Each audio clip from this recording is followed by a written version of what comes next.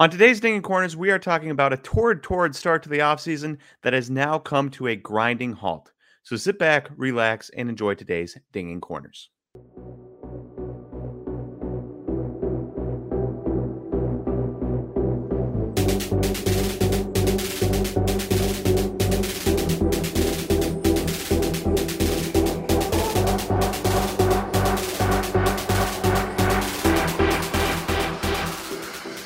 Welcome, everyone, to Dinging Corners, a baseball podcast powered by Slabstocks. I'm your host, Nate, and we've had some good moves. We've had some really big moves in the offseason. But the big news coming out this morning, today is Thursday, 12/2, December 2nd. This morning, the MLB owners put a lockout on. The MLB, there are no signings, there are no trades. Players cannot go to their team facilities to work out or train or rehab. Nothing like that will be happening for the foreseeable future because the owners have enacted a lockout. The CBA, the collective bargaining agreement, is done, and they did not come to terms on a new collective bargaining agreement. Because of that, you're not going to be seeing news during the offseason. Baseball will be far from your mind for the next couple months, presumably. I'm sure this will get done at some point, but we will talk about that more later. In the meantime, we have a bunch of signings that happened in the lead up to the CBA being done. Uh, you know, Lesser named guys like Eduardo Escobar signing with the Mets, Starling Marte signing with the Mets, which is not a lesser named guy. He's a big name guy. Max Scherzer signing with the Mets. Scherzer obviously got a huge deal. Corey Seager and Marcus Semien signing with the Rangers, which was gigantic because that was $500 million between the two of those guys for 17 years. You had Robbie Ray signing with the Mariners for 5 years and like 110 million. So big deals all across the place. Jose Barrios signing an extension. And so we've had big deals. So let's talk about a few and see what we can find out here. All right, guys. So we are in a free agent frenzy, or we were, and some of the biggest moves. So we had Max Scherzer's 130 million, which we will talk about. Corey Seager's 325 million, which we'll talk about. Javi Baez's 140 million, which we'll talk about. We aren't going to talk about Marcus Semien's 175 million for 7 years with the Rangers. Now, obviously, it's a huge deal. He set the record for the amount of home runs for a second baseman in a season with 45 last year, maybe 46. Big time player, good defender, huge get for the Rangers. Very exciting, but he's not as young as these other guys or as big of a name as Max Scherzer, so we're not going to talk about him. Rafael Iglesias resigned with the Angels, one of the best closers in baseball, resigned with the Angels. That's nice for them. Robbie Ray signing with the Mariners for 5 years, 110 million. It seems like a bit of an overpay. Robbie Ray went from a 6.6 ERA guy down to a 2.8 ERA guy. A really nice jump. He was amazing last year, but he did strand 90% of guys that he faced. And so that's a little bit concerning. Kevin Gausman signed a big deal, though I can't remember the numbers there. And so there's some big deals going on here. But the three we want to talk about are the three we first talked about, and that was Max Scherzer signed 3 years, $130 million with the Mets. A lot of people were upset about this deal. It comes out to $43.33 million a year. Now, that's huge money. That's by far the largest annual average value ever, and he is 37 years old. He's no spring chicken. That being said, Max Scherzer has not fallen off a cliff yet, and I don't expect him to fall off a cliff anytime soon. He is a stud. He is still an ace. He is still one of the best pitchers in baseball, a top 5 pitcher in all of baseball. And for $43 million, you're not signing him to a 10-year deal. Of course you're not. So if you're going to sign him to a shorter-term deal, you have to up the value. That's what everyone does. Short-term deal for a solid player, higher price. Long-term deal, lower price, but the player guarantees more money throughout the rest of their career. And so Scherzer, obviously 37, you're not going to sign him to a long-term deal, so you're going to sign him to a short-term deal, which is why they gave him 3 years and $43 million a year. Now, a lot of people were upset, but hear me out. The Mets wanted an ace to pair with Jacob deGrom. Now, Jacob deGrom's been injury concern, and Max Scherzer is coming off of a dead arm this past playoffs and only pitched 4 innings a game in the playoffs. Now, I remind you, we're coming off of COVID. No matter that he's 37, we're coming off of COVID. He didn't have his full complement of innings in 2020.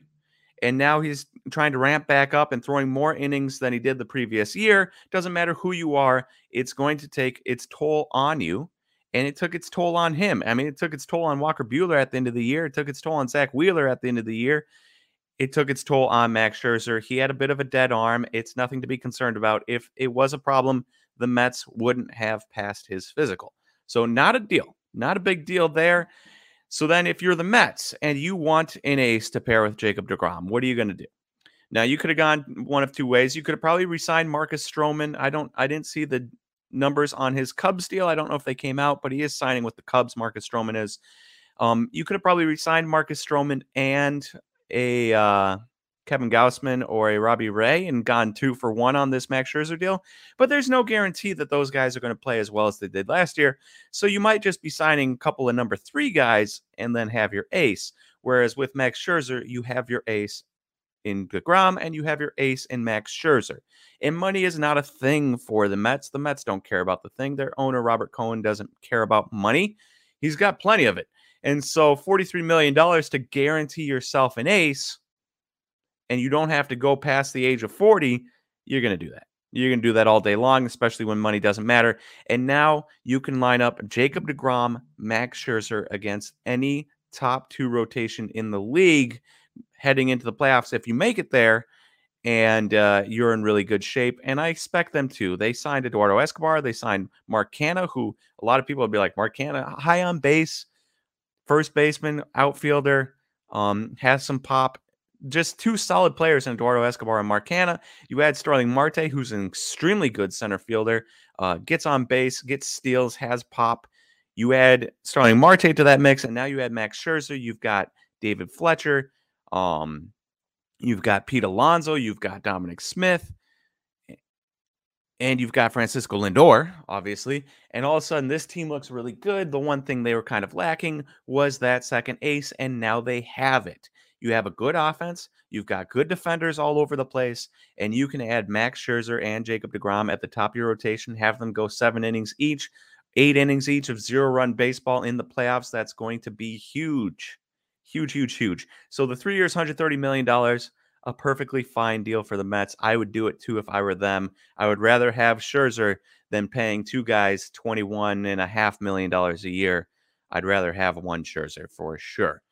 Just a lot more certainty there than a Stroman and a Robbie Ray.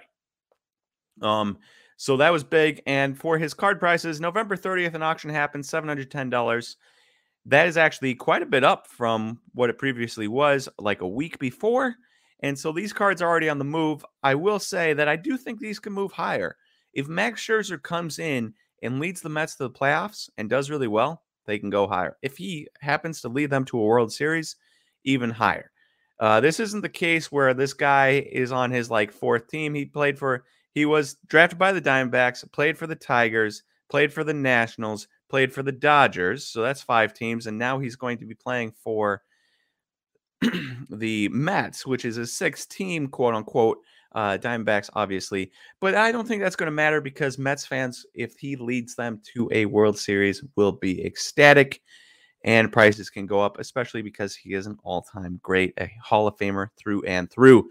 And so Max Scherzer is the first free agent deal that I love, and I do think there is some room on his card prices. Maybe wait a little bit on buying them because of this lockout. People aren't going to be paying a ton of attention to baseball the rest of December and probably January.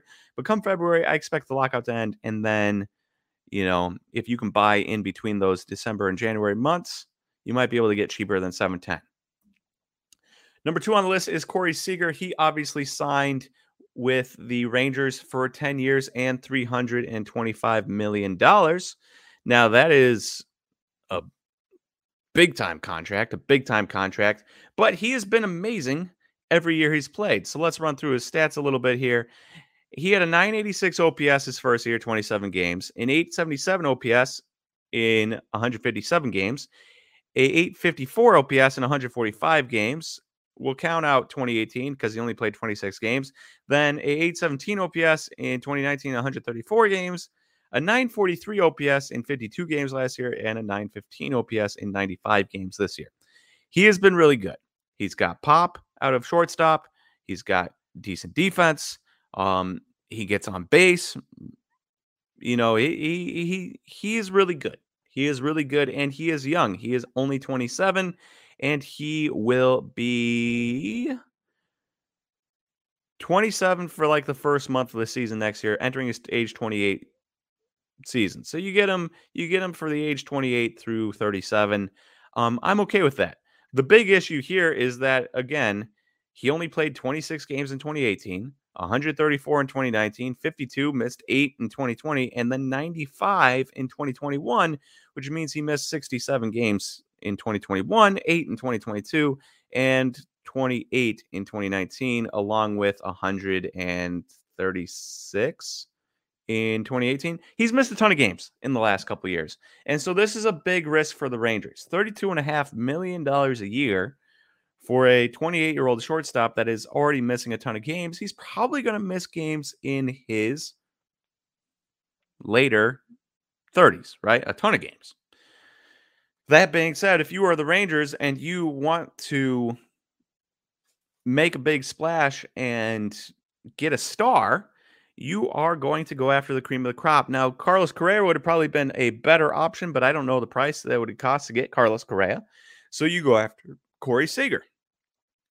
Now, it's a risk. It is a risk, but considering he just ran back-to-back seasons of 900-plus OPSs out of shortstop, you take that risk. You hope he can stay healthy, and if he's running 900-plus OPSs, along with Marcus Semien playing at second base, hopefully running 850 to 900 OPSs, and you add those guys in with the Josh Jungs of the world, the Sam Huffs, anybody like that, you're in good shape. The Rangers pitching has been good lately. They're at least in the minors, their pitching has been really good.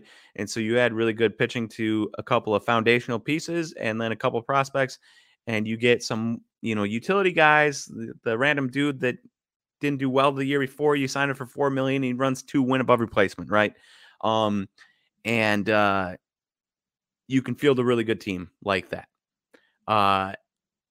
That being said, his prices on cards, you're looking at a PSA 10 here, December 1st, $71 on auction. I do find this interesting. So Corey Seager's prices have always been lower than you'd expect for a player of his caliber on a team the caliber of the Los Angeles Dodgers. They've always been lower. And most Dodger cards are lower. I think it's just them having way too many players. Way too many players. And so way too many good players anyways they detract from each other. And so now he's going to the Rangers where he is going to be the face of the franchise. Is Cody Bellinger the face? Is Clayton Kershaw the face? Is Corey Seager the face? Is, Justin Turner the face? No. Corey Seager is the face of the Rangers franchise, and I expect his prices to be able to go up a little bit because of that fact. Now, it's not as good of a team. It's not as glorious of a team. But a face of a franchise is a face of a franchise. And you couldn't say that Corey Seager is the face of the Dodgers franchise. You can firmly say that Corey Seager is the face of the Rangers franchise. And so for that reason, $71 feels like a pretty good price for a player of his caliber. If he happens to be able to put together a full season, a full healthy season. And this is the Byron Buxton issue, which also Byron Buxton signed a 7-year, $100 million extension, which is interesting in and of itself. And I'll cover that in 2 seconds because I do want to talk about it. But he hasn't stayed healthy. Buxton hasn't stayed healthy. People don't want to invest in people that don't stay healthy. If he can stay healthy and be the face of the Rangers, I expect this price to go up, but it's a big if. It's a really big if. And for that reason, if you want to put your money in other things, do that before you put your money into Corey Seager because you just can't trust it. There is massive upside here, though. As for Byron Buxton, I did find that, and this has nothing to do with cards. So if you just want to fast forward a little bit until the next slide comes up, do your thing. Byron Buxton's 7-year, $100 million deal was super interesting to me because it both seemed like an underpay and an overpay at the same time. Underpay for Buxton because his talent is insane, and when he's healthy, he's amazing. And $15 million a year is not what his talent level should get. That being said, on the Twins side, it might be an overpay because he hasn't played a ton of games in a year, and he hasn't played over 100 games in like 6 years or something like that in a season. And so he's always injured. So the Twins are looking at it like, hey, if you play 90 games, we'll give you $15 million because that's what those 90 games are worth. If he was healthy, he'd get 30 plus million, but he's not. So he's getting half of that, and they're expecting him to play half a healthy season, and he gets $15 million out of the deal. Now, if he is healthy, there are escalators in his deal for plate appearances and also for MVP award finishes that can up the amount of money he makes per year every single year. And so that's where it gets super interesting. If they only get 90 games out of him, he gets his 15 million. That's what they're expecting. And both sides are happy. He gets guaranteed money despite being injured, and the Twins get a guaranteed 90 good games.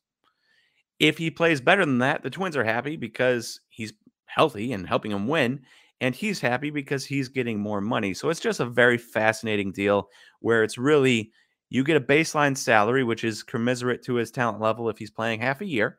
And then if he plays full seasons, he can up that salary significantly, which would make both parties happy. So I love the deal for Byron Buxton. I love the deal for the Twins. Seems like a pretty good deal on both sides. Now, our last and final contract we want to talk about is Javier Baez, and you'll see it there. He signed for 6 years and $140 million with the Tigers.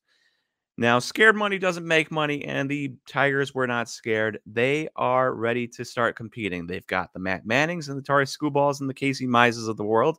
They've got Spencer Torkelson, Akil Baddoo, a couple other young guys. Now they're ready to start adding salary. And they've got Miguel Cabrera's contract coming off the books in a couple of years. And so with that, they want cornerstone pieces that they can pay and have grow with their team. Javier Baez is one of them. He's going to be 29 next year, and he can be, through age 35, something like that. That being said, and I like it because the Tigers were not a winning team, and they went out and spent big money to get a shortstop in 6 years, $140 million to get a shortstop in that they can grow with. And I like that. He's a good defensive shortstop. He has amazing tag skills around second base. Unbelievable, really. He's got power and he's got speed. Just last year, he hit 31 home runs and had 18 stolen bases. A couple years ago in 2018, he had 34 home runs and 21 stolen bases. Like that power speed combo with that defense out of shortstop is a really nice get for the Tigers.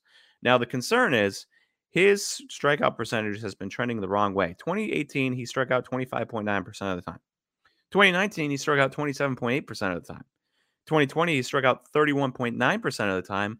In 2021, he struck out 33.6% of the time, while also running a high BABIP of 352. Now, his career average is 335, so, it's not going to drop that much. But if it drops a little bit, he goes from a 265, 319 on base and 494 slugging with a 116 WRC plus down to, I don't know, 112, 111 WRC plus if he drops down to his career average of 335 BABIP, which is a less valuable player. You add into that he's now playing in Comerica Park, Tiger Stadium, huge field, compared to where he played at before in Wrigley, a little bandbox of a park where you can hit easy home runs as long as the wind's not blowing in. And all of a sudden, that power is probably not going to play up as much, one would assume. And so you run into the problem that some of those home runs that he hit are probably going to end up as long fly ball outs, which is a concern because he's trending in the wrong direction for strikeouts. He had way too high of a BABIP last year, and some of his power is going to disappear because of Comerica. There's some big risks there. No, 6 years, 140 million isn't that drastic of a deal where a team like the Tigers can't bank on his defense being there for a while and get whatever offense you get and whatever. But for me, I would rather spent like another 100 million and sign Carlos Correa. 100 million in 4 more years and sign Carlos Correa instead of Javi Baez. But that's just me. As for the Tigers, it is what it is. It is what it is. You got to sign somebody. You want to show your team that you believe in them, that you believe in the young pitching. And Javier Baez is still a fine player, even if the offense isn't as good. He's still probably a 3 to 4 win player. Maybe a little bit less on really down years, but still probably in that 3 to 4 win player range. And so it's probably fine, but it is a risk. It is a big risk. Now, for his card prices, we've got his Topps update or Topps regular PSA 10 here. November 30th, a buy it now went for $66. The fact that a Javi Baez is around the same price as a Corey Seager blows my mind. Absolutely blows my mind. Corey Seager is a significantly better player than Javi Baez. He is also younger than Javi Baez. And so for me, I wouldn't spend $66 on Javi Baez right now. I think there's just too much downside. Even though he's going to be the face of the Tigers, I don't expect that to last long either. With Spencer Torkelson coming up, I do think Spencer Torkelson will be the face of the Tigers. But in the meantime, he will be the face of the Tigers. It's still probably not worth it to me. There's too much downside here. The strikeout rate trending in the wrong direction, him not taking a ton of walks, him playing in a big park, defense regressing usually when you get into your 30s. All of those things adding up, speed regressing when you get into your 30s, all of those things adding up into a guy that probably is not going to play as well as he has in the past for the Tigers. Still probably a fine deal, but iffy at best. And those are the only free agents I want to talk about. I think these are the guys whose cards could move one way or the other. The Marcus Simeons, the Robbie Rays of the world, nobody's really going to buy their cards. Kevin Gausman, Byron Buxton, maybe if he stays healthy. But again, he hasn't stayed healthy, so nobody really cares. And he wasn't free agent. It was a contract extension. So these are the three guys that I think before the lockout happened were the most important. Speaking of the lockout, this is what we're going to end our day on here. The lockout is interesting. This hasn't happened in a while. 1994, the players' strike. I think 1984, there was a lockout. I think. I could be wrong. But this hasn't happened in a while. Now, don't expect the lockout to go all off season because the players are going to want to get their money and the owners are not going to want to not get money, if that makes sense. Like, they want games to be played so that they can make their money.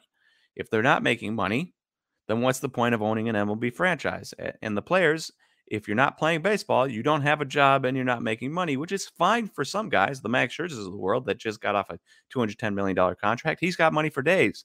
But for some of those guys, some of those relievers that have played a third of a season and walked home with like $60,000, but before that, or a third of a season would actually be like almost $200,000. But you get my point. Taxes after all that stuff. They're going to want to play. They're going to want to play. The owners are going to want to play. So this will get figured out. But, and I'm not going to talk about the lockout. I don't know the MLB Players Association, their stance or anybody else's stance. I'm not a lawyer. That being said, there are a few things that need to get changed. Young players only making $500,000 or almost $600,000 major league minimum for the first 3 years. That's got to change.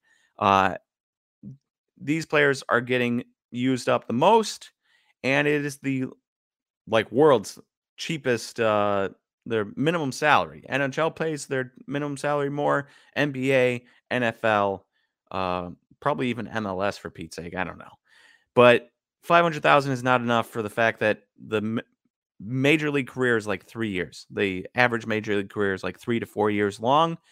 To get only $1.5 million out of that, which seems like a ton to us, and it is compared to billionaire owners, it's not enough. And so the players should get more money. That's where I stand. There's a couple other things, the 6 years of free agency, teams being able to hold a player down and wait to get a 7th year, that's probably got to be fixed, all this type of stuff. So there's a couple things there. I don't really want to get into it. What I do want to get into is your buying strategies during the lockout. So with the lockout, there's going to be a lack of baseball information. And it's going to happen for months. There's not going to be any baseball information happening for December and January. And baseball prices already drop in the offseason. But that's with free agent signing coming here, trade coming there, where it keeps the hot stove hot for a while and gets people at least interested for a day or two in whoever their team signed or traded for. Now you get to a point where there's none of that happening, and we're in the off season, and now there's going to be like literally no interest. People are just going to completely shift their attention because there's nothing to learn. There's nothing new to find out.